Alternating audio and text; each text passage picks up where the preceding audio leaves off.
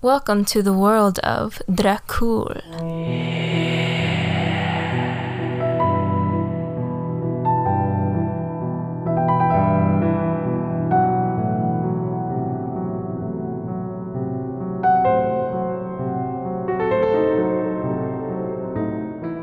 This is a story of a young woman who came into contact with a mysterious man named Dracul at a ball held in Romania. As her story begins with her first encounter with Dracul, his story unravels as their relationship grows. Previously on Dracul, a figure appeared before Catherine, saving her from more embarrassment caused by a drunkard who was struck by her simplicity. The figure quickly revealed itself as the mystery man she had her mind on throughout the night of the ball.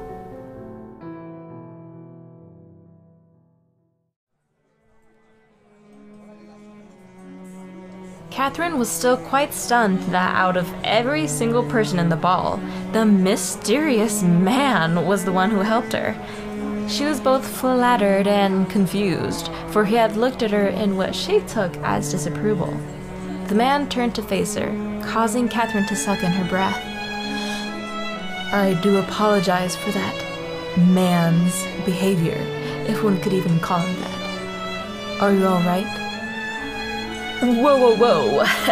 Catherine was absolutely taken aback, for she was able to see his face clearly and far more up close. It was obvious just how tall he was, now that they were closer, of course, for he towered over her. Literally, not only was he very handsome, and I mean, very handsome, like seriously, how can a person be so good looking? It's inhuman. I'm even appalled, and I can't even speak just looking at him. I mean, there's no words to describe what a god of a man he is. Anywho, his voice was very smooth and didn't fluctuate in any goofy or unnecessary manner. Instead, it was calm, collected, and inviting. His scent embraced Catherine's nose as she came to the conclusion that absolutely everything was attractive about this man. With reddened cheeks, she gained her composure. "Yes, I'm quite alright thanks to you." He startled me with how quick and brash he was. Quite rude, really, but I honestly cannot thank you enough. She started to bow her head when he interrupted her. "There is no need to thank me. I was only doing what I believe any good person should do." His stare grew cold at the crowd. "Now that is all aside, my name is Dracul Agresti. May I have the pleasure of knowing your name?" Now, his name itself was quite interesting as it was rather dark and melancholic. And his last name roughly translated to peasant or countryman, though he was dressed in one of the finest suits she had ever laid eyes on. Actually, it really was the finest suit that she had ever seen. He was rich, you know, but why would he keep that last name or even have it in the first place? She figured a person of his status would surely change their name if it was as potentially embarrassing as that. "My name is..." She hesitated. "Catherine. And I thank you again, Signora Agresti." At this, Dracul found it really odd as he wondered why she didn't say her last name. He figured she probably thought he was scary, which could definitely be possible because the dude's like 6 feet tall. But again, you know, 6 feet tall is pretty nice for some of us. Though curious to know more about her, he figured it would be best to carry on with the night. Signora Agresti smiled. "You may call me Dracul. Is it alright if I call you Catherine?" Oh my gosh, what is this? Catherine thought. He has abnormally pointed teeth. Now, this was incredibly unusual to see. I mean, a man with pointed canine teeth? Very odd. In what way wouldn't this be odd? It would always be odd. Always.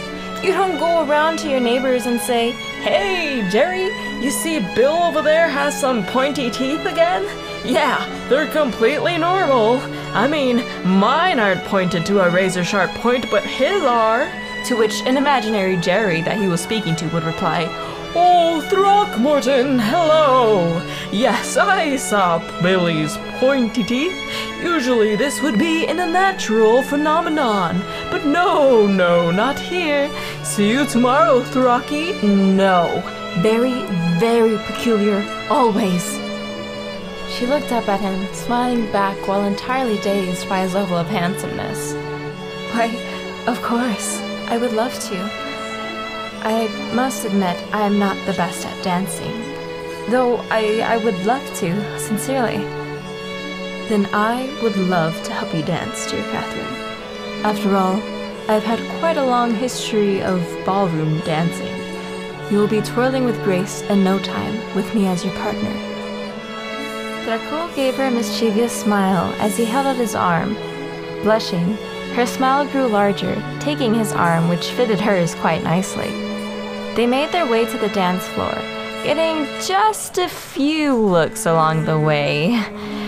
Okay, well, they received a lot of looks, but either way, Dracul kept his posture erect and confident.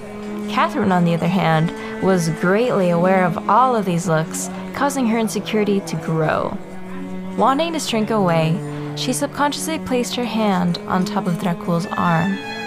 He was startled by this reaction, though, of course, on the outside, he remained cool and collected. Usually, any other woman would ignore these stares if they had the opportunity to dance with him, even if it was just for a few seconds.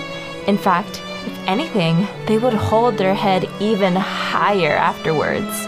They would brag about it for weeks on end and whisper to their friends about their extraterrestrial experience. While lost in thought, he felt her hand lifting off of his arm, and instead of letting it fall, he put his hand on hers. Catherine looked up at him quickly, but he remained looking straight ahead. At this point, many young women gave her ill faces, and some men. Except for the first two women she had spoken with, you know, the ones that are not really that into themselves but still had an immense amount of makeup on. Of course, they still looked pretty, as they can wear any amount of makeup they want to, and at the end of the day, it's really not right for other people to judge, because you will also be judged in return.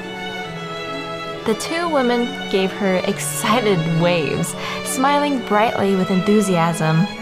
Oh, look at her go! I feel such a sense of pride right now just watching her. Woman 2 spoke as she wiped a tear away with her handkerchief. Ah, yes, you could be prideful, but I'm quite envious, if I'm being honest. Woman number 1 swiftly and upsettingly swiped a curl from her hair aside. I was hoping one of these days I would dance with him, but not only on the dance floor. Anyway... Catherine's face flushed as the two reached the center of the dance floor. He turned to her, placing a hand against the middle of her back in preparation for the next dance. Gently, Dracul pulled her closer and they began twirling. She was able to keep up with them rather quickly, and soon their movements softened as they danced in unison.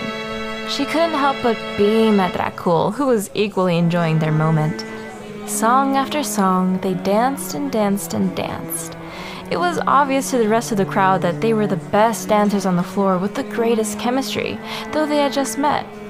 Even the blind man in the front of the crowd knew they were a perfect pair. Catherine was giddy as she felt herself moving freely to the music, losing track of time while getting lost in his dark eyes.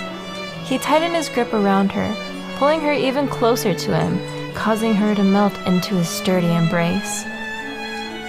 Dracul looked down upon her with a gentle gaze. Strangely enough, everyone in the hall began to disappear from his sight as he focused solely on her. There was something different about her, but he couldn't put a finger as to why she made him feel this way. Every now and then, he would whisper something inappropriate about the other people in the ballroom, causing her either to giggle or let out a laughter that she desperately failed to stifle. Satisfied, he knew that he had her right where he wanted her, in his arms, and therefore felt the need to protect her from any harm. Her gaze was electrifying, bringing a foreign warmth to arise from inside his chest, something he hadn't felt in a long while, simply because he was... Wait, My mistake. Y'all don't really know that yet, so just pretend like I never said anything. Thank you. They continued their night having drinks every now and then when they grew tired of dancing. Both of them were comfortable in each other's presence and felt as though nothing could go wrong. Dracul looked down into Catherine's eyes at one point, while she had finished laughing at one of his comments when time seemed to slow down. He batted his eyelashes once slowly, but upon realizing what he was doing, stopped himself from doing so a second time. If she is to care for me, he thought, it must be on her terms. Catherine felt her face relax into a gentle smile as she placed a hand on his chest. For a second, she could have sworn she saw pinkish hues emanating from around him, but ultimately thought nothing of it since they were gone so quickly. In the later hours of the ball, Dracul turned his head towards the entrance. He did so subtly, not wanting to alert Catherine of a lurking figure across the ballroom he had noticed that had been watching them for some time.